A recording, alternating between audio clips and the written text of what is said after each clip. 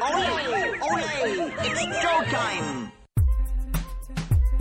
And now it's time for Dave's Disney View podcast. Please move across your car to make room for everyone. Our podcast will begin momentarily. Join Dave as he makes his Grand Circle tour around the Walt Disney World Resort. Dave is a dreamer and an engineer who enjoys the magic and wonder of it all, but he understands its place in history and respects the legacy that's been left. So come along and take a listen to Dave's thoughts about the Walt Disney World Resorts and see it through Dave's eyes. Please stand clear of the podcaster. Por favor, manténganse alejado del David. And now, here's your host.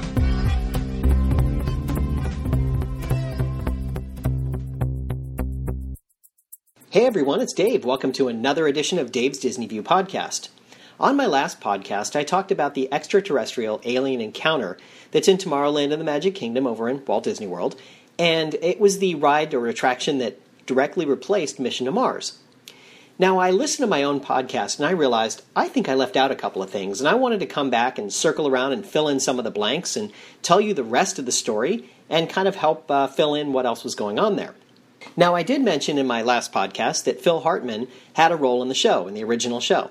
And the character of Sir in that second waiting room was actually originally voiced by Phil Hartman. I think I kind of left that vague and didn't tell you the order of things. See, Phil Hartman was originally cast to play that part, and he was called the Tom 2000, and that was short for Technobotic Oratorical Mechanism Series 2000.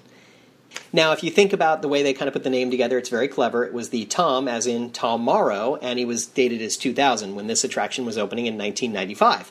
So kind of clever the way they put it together.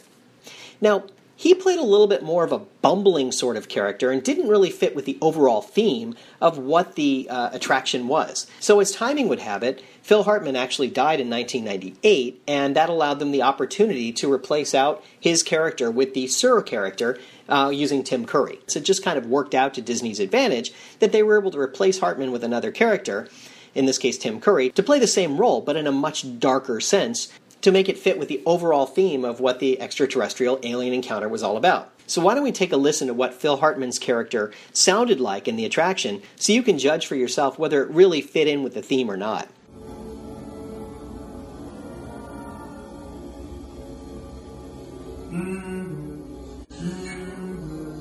We'll see in the future when I spend a moment benching your... come in! Move all the way down there, please, to the end of the row. Make room for everyone. The demonstration will start in 77.3 billion nanoseconds. Hello! Come on in!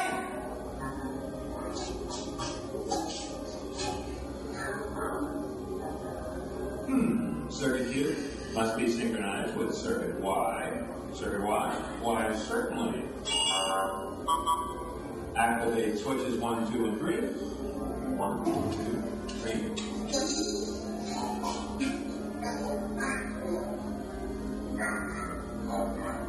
Gosh, I've never seen so many humanoids in one place. Hey, didn't we meet on the 12th moon of Bartholomew Act 7? Or was it the 7th moon of next part 12? You know what they say. The memory chips are the first to go.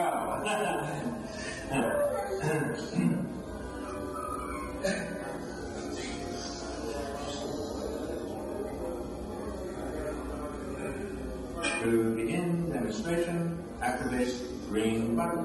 Okay.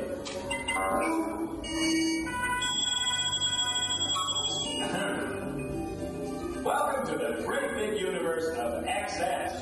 I'm the XS2000 Technobotic Presentation Unit, programmed to show you how to seize the future. Now you're probably asking, what could the galaxy's leader in sophisticated consumer technology possibly do for me? Well, how would you like to travel anywhere, anytime, at the touch of a button? Science fiction? Science fact. XS Tech is here on Earth to offer you, for it must be, the ultimate mode of transportation. Teleportation. This is a fully operational XS Series 1000, the first in a complete line of personal and commercial teleportation systems capable of sending solid matter and biological life from one place to another instantly. See for yourself the wonders of excess teleportation.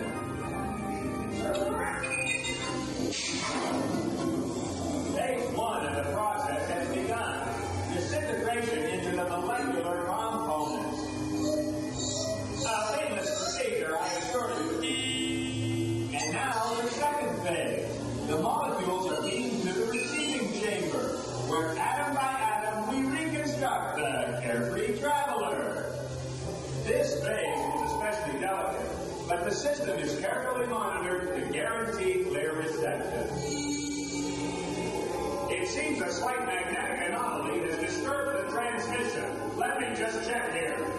Accident, adversity, anomaly. Not to worry. I simply boost the power to compensate.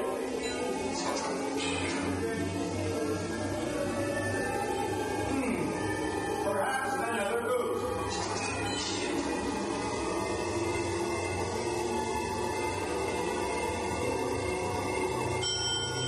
There, the process is complete. As you can see, our happy traveler has been safely reintegrated. Now, wouldn't you agree? Excess teleportation is the only way to... Yeah. What have I done? Not that it's anything serious. Oh, I knew I should have taken that refresher course on Gremulon 3. Let's see. Failure, frazzle, trial. Well, here we are. In case of feedback, disconnect power. Ladies and gentlemen, if you'll move on to our new testing lab, you can try excess teleportation yourself. Now, please gather your belongings and don't forget to seize the future with excess. Now, another thing about the attraction itself that I didn't mention was that it opened for a soft opening in 1994. And during that soft opening, there was a few guests that were invited to come and take it in and enjoy it, and they took feedback from those guests. Michael Eisner also went and saw it in 1994, and he was not impressed with the overall theme of it. He wanted it to be a little more intense, so when he asked them to dial up the intensity, they actually closed the attraction for a few months and reopened it in early 1995. So there was a short window in there when it had a slightly different theme than it does, or did, when it was open for most of its run. Now, in the version that Michael Eisner saw before it was actually open to the general public, the director from Excess Technology was beamed into the showroom but was locked in and was banging on the walls to get out as you were leaving the show building. So the alien got out and they got him back in, and then the director was finally beamed in and he was banging on the walls. And it just kind of added a kind of a silly ending almost to the show, which is a little more Disney-like, but Michael Eisner didn't like that, so that part was actually cut out and they removed it back to you were just leaving after the alien was returned. And two other things I didn't specifically mention. The director of the show, they actually had a show director, was Jerry Reese. Now, Jerry was also the director of the 1982 movie Tron. And if you really look at the video and think about the attraction, you can kind of see that Tron-inspired sort of imagery in there, where it's sort of a little more, not whimsical, but dark, but looking at the future in some way. It's kind of clever in its own strange sort of a way, and it makes sense. And the musical score, I said there was a large musical score. The musical score was actually done by Richard Bellis, who's a notable Emmy Award-winning composer who's done a number of television shows and movies. So Richard was actually the person who scored all the music. Now, with all of that out of the way, there was one more important thing that I completely neglected to mention. For some reason, I left it out of my last podcast. I'm not entirely sure how I left it out, but I did. So I wanted to come back and at least talk about this particular part of it. See, the thing is that Disney, when they were thinking about Mission to Mars, by the late 1980s, there was already a discussion underway at the Walt Disney Company that Mission to Mars was a totally dated attraction and they needed to do something else. There was this interest in coming up with something called Tomorrowland 2055. Now, as you may recall, Walt Disney always thought about growing and changing and never staying the same and never standing pat with what he's got. So Tomorrowland was a vision of the future when he first opened the park in 1955. As he thought about things that he could enhance and create and do, he was always thinking about new things that he could put in there. He kind of figured that Tomorrowland would always evolve into emerging technologies and other things and become more than just the static look into the future from 1955. Disney took that to heart, and over the years they tried to do some of that for the first at least 10 to 15 years that they were operating in Disneyland. Then when Walt Disney died, it became a little more challenging to do that because budgets were tough, and they were trying to build this Walt Disney World project in Florida, and they were spending a lot of capital on that. So it was a lot harder to grow the Tomorrowland concept and make it something that they really wanted to. They had to really stop and think about where they were going to put their expenditures because they didn't have enough. When Michael Eisner came on board, he decided that he wanted to grow the company on the whole. So he was looking at an idea called Tomorrowland 2055, where he was going to grow Tomorrowland into something much greater and much grander that would actually encompass a lot of these things and ideas. Now, he wanted to do it on a reasonable budget and do some things that would really make it intriguing. But he had some clever things that he was trying to accomplish.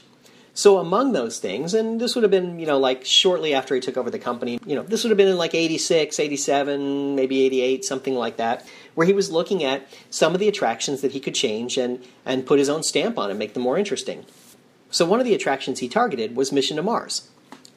Mission to Mars had become dated, wasn't really all that thrilling, it, kind of lost its luster over the years. He saw it and kind of went, meh, from what I understand, so he thought it was a great opportunity to rebrand it. So he gave the Imagineers the task of going out there and trying to find something that would make it more interesting.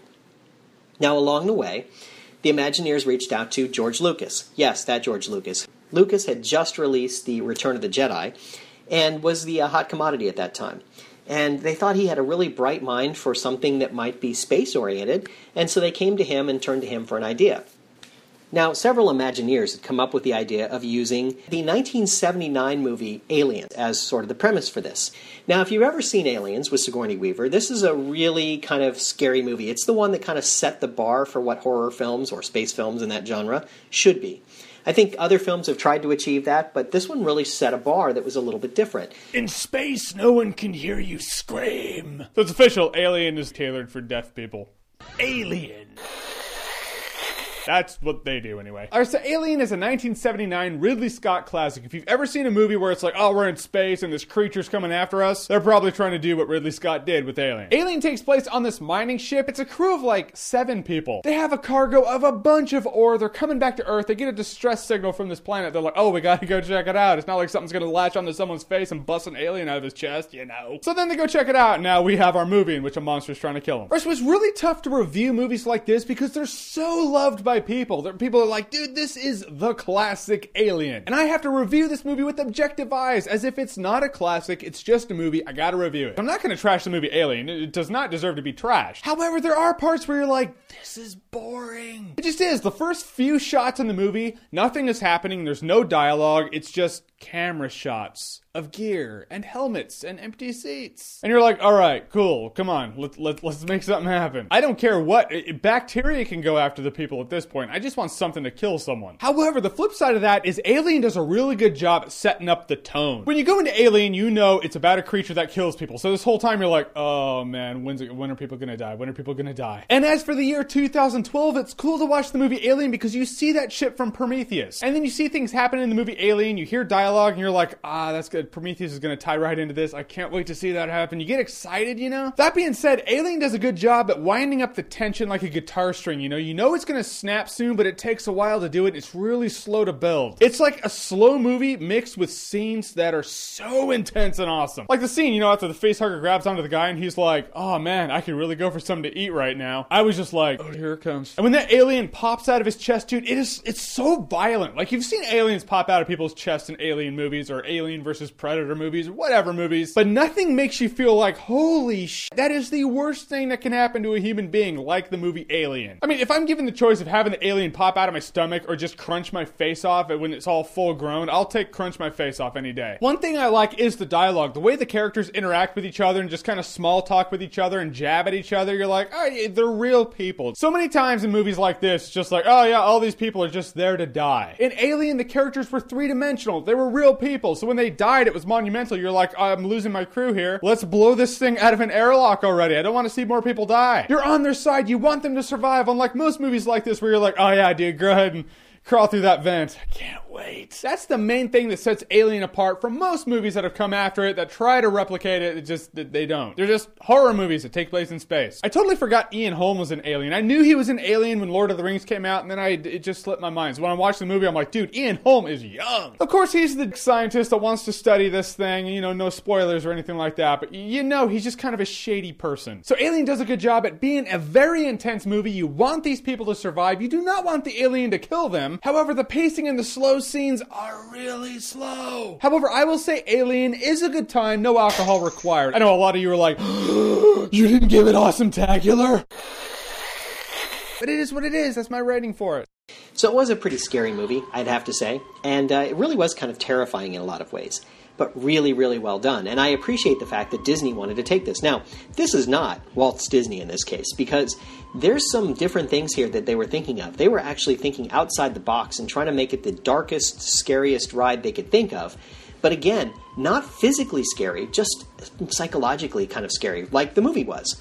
So that was kind of the concept, was to take that and work with the Nostromo. You'd be aboard the Nostromo and the alien would be there.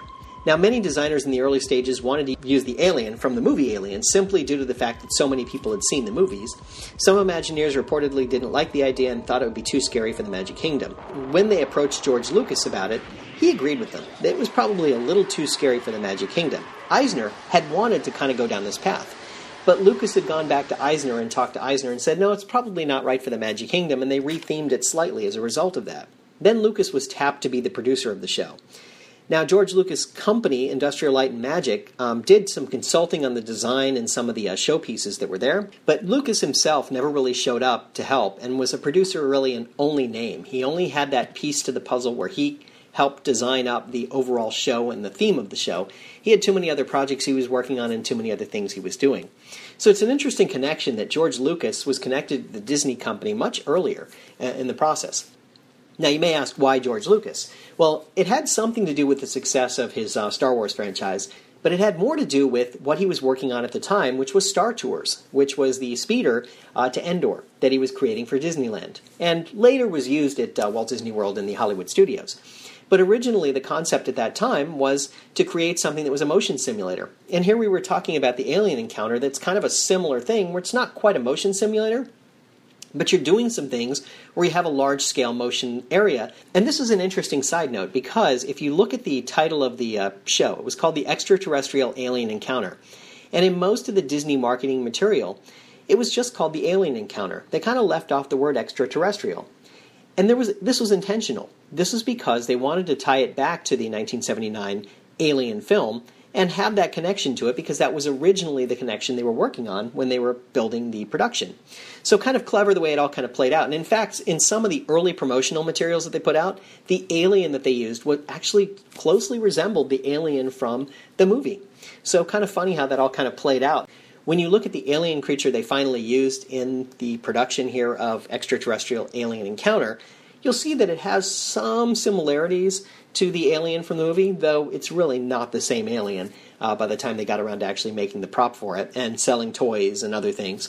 It really wasn't the same alien. But kind of funny how they worked it out, and it kind of looked like the same alien as they were doing their development. Now, kind of following along that theme, the Imagineers had come up with a whole storyline that the monster was going to be the same character, and XS Technologies was going to be the Weyland-Yulani Corporation, which was the same corporation that was used in the Alien movies. So when the idea for the alien was scrapped for the Tomorrowland ride that they were trying to create, the Imagineers did decide that they could incorporate it in something else. At the same time, they were working on attractions for Disney's MGM Studios theme park. They had a couple of attractions that they had in mind for things they were going to do, like, for example, the Indiana Jones Epic Stunt Spectacular. They also had a sound stage where they were going to show you how to make sound effects for a movie. They were going to do some things where they were going to show you how to superimpose things into films and to make films that seemed genuine. And they had this idea for a great movie ride, and they were going to take you through some of the great movie classics of all time and let you experience them in some way. So they had this idea for a couple of different things. They were going to take you through some sort of Indiana Jones part of the exhibit. They were going to take you through some westerns that might involve Clint Eastwood or John Wayne. They were going to take you through something that was like a mummy curse. Then they also thought about, what if we took people aboard the Nostromo and had people there and able to experience what Sigourney Weaver's character as Ripley experienced on board the Nostromo. And that became the idea for that part of the Great Movie Ride experience. So nothing is ever lost at Disney, as we know. They continue to evolve the ideas and take it to the next thing if it doesn't work for one thing. They'd already thought about the concept, and I believe they had already negotiated for the rights to the film to be able to use it in a production like that. So it worked out pretty well. They were able to use it and leverage it in a way that I think works pretty well. It's unfortunate in some ways that it didn't work out in the extraterrestrial alien encounter, but it did work and does work pretty well in the Great Movie Ride.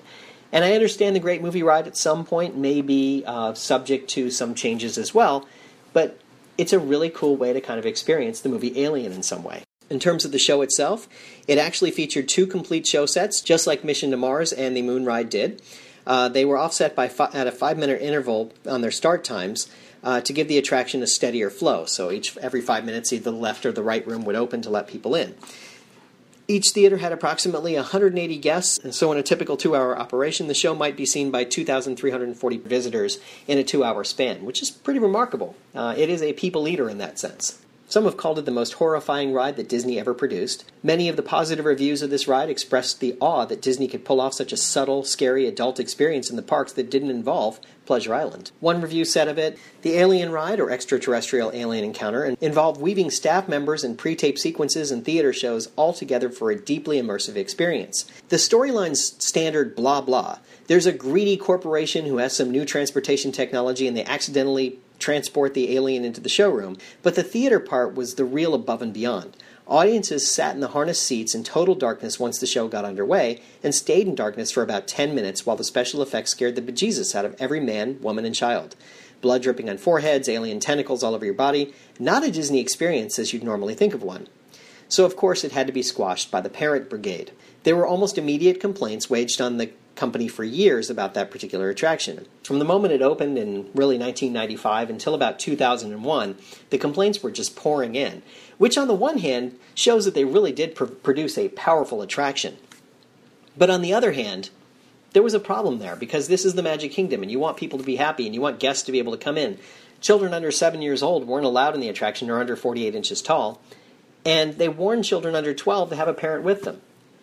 Understandable given the nature of the show, though after you kind of watched it once, you kind of got into it a little bit and it was a lot of fun. Disney was trying to decide what to do with the show sometime in the early 2000s. They went back and forth about a couple of different ideas and how to close it and what to do with it. One of the things that kind of happened really had nothing to do with Disney. Actor Jeffrey Jones, the man who played Elsie Clinch, had recently been convicted of soliciting child pornography, which is kind of a problem for Disney and their image. So they decided that it was probably in their best interest to go ahead and close the attraction given everything that was going on. So by early 2003, Disney made the fateful decision, to go ahead and close the Extraterrestrial Alien Encounter for good and to replace it with something a little more tame. Now here's where the challenge came in. They decided to replace it with something that was a lot more tame. They decided to replace it with Stitch's Great Escape. Now the Lilo and Stitch movie, it's an okay film. It's not great. It didn't really do well at the box office. It didn't really do well with sales. But Stitch was kind of a popular character. He had sort of a charm to him, and people liked him, so it made sense to create an attraction around Stitch, I guess. It didn't really wow me that they wanted to come out with a Stitch-themed attraction. But, you take Disney at their word and you say, well, they've done a lot of good things in the past, and maybe this one will be good. So they came up with Stitch's Great Escape, which essentially told the story of Stitch being captured and transported, using the same cartoon characters that they had in the movie, in the pre-show scene. And then they took you into an area where they had a policeman who was still the Sir character, but now had a new voice, giving a slightly different spiel about how they transport aliens who are prisoners. And, that's all good, and it's clever enough anyway. And then you go into the main chamber, and instead of being the alien in there, it's now Stitch. And Stitch gets out, and he goes around the room, and he talks about, terrorizing the princesses and whatever else. Yeah, that's great. I have to say that in my opinion, this is one of the worst attractions Disney has ever done. It felt like they just kind of took everything that was already there and just painted over it with a Stitch brush. Not that they really did anything clever and unique. Not that they did anything interesting. They just kind of laid in these cartoons where everything else was, changed the Sir character, and then just put Stitch in the tube and then had him say some silly things. It doesn't really work. I think it's just, in my opinion, it's a terrible attraction. I really don't like it, and I don't like what they did with it. It felt like it was just too cheap and too commercialized in some ways, and it really just doesn't come across in the right way. I was hoping for something just a little bit more. And it's been there now for like 10 years, and it's just amazing to me how, you go into it and you can get in and you can get out. There's really not much wait for it. You certainly don't need a fast pass for it. Look, I'm not even going to play the audio from the attraction. That's how mediocre I think it is. It's not even worth playing the audio for you because it's just kind of a waste of time. But I will just tell you that, at least when it came to creating the Stitch audio animatronic, they had to think about how to make it move in a way that made sense. This is sort of that midpoint. They've created audio animatronics in the last few years that have been fully articulated and can do some things that are pretty remarkable. But in this version that was actually created around 2003 for opening in 2004, this audio animatronic is remarkably sophisticated. His ears wiggle, all of his hands move. He's got multiple hands. His eyes blink, his teeth open and close, his mouth opens and closes, so he can do some articulated movements with his face, much like you see in the cartoon. So this was a huge leap forward in the animatronic space, and that was a more remarkable thing than the attraction itself. It's almost, and I say almost, worth going in there just to see that particular audio animatronic in motion, because it's remarkable what they were able to do with it. It's pretty neat that they were able to kind of come up with something that was that incredible in terms of how it moved. And it really was one of the most sophisticated things that they'd ever done. Now, they did keep the binaural sound. They did keep a lot of the features of the extraterrestrial alien encounter. So if you want to catch the nature of what the alien encounter was all about, you could go in that attraction and kind of close your eyes and just imagine Stitch isn't there and get the feel for it, because it kind of still does capture that essence of it anyway. So there you go. That's my take on the extraterrestrial alien encounter that became Stitch's Great Escape. I don't recommend Stitch's Great Escape as someplace to go unless maybe you just want to go inside and get out of the heat for a little while, because there's literally no lines to get in there. But the Monsters, Inc. laugh floor across from it is a much better attraction, and it's very clever the way they've done it. I haven't heard any rumors recently about anything they're planning on doing with Stitch's Great Escape, but I have to imagine somewhere in the Disney lineage, there's probably some thoughts about replacing it with something that's a little bit more sophisticated, interesting, or that could capture the nature of something maybe spacey-oriented or Tomorrowland-oriented or whatever. Well, that is my podcast for this week. I hope you've enjoyed it. And remember, if we can dream it, we really can do it. Bye now. Thank you for tuning in to the Disney View podcast. Now, please exit the moving podcast. The walkway is moving at the same speed as your podcast. Kindly take small children by the hand and watch your head instead. If you have questions, thoughts, or would just like to ask Dave a question, please send an email to davesdisneyview@gmail.com. You can always find Dave's Disney View on Facebook, Twitter, and Pinterest. Show notes for this podcast can be found on DisneyWorldPodcast.net. Original music you hear in this podcast is courtesy of Sound A Music. You'll find a link to the latest Disney-related autism awareness event on the show notes page. We also encourage you to check out Dave's iPhone apps. There are a couple of Disney-related apps, including a Hidden Mickey's app and a pin trading app.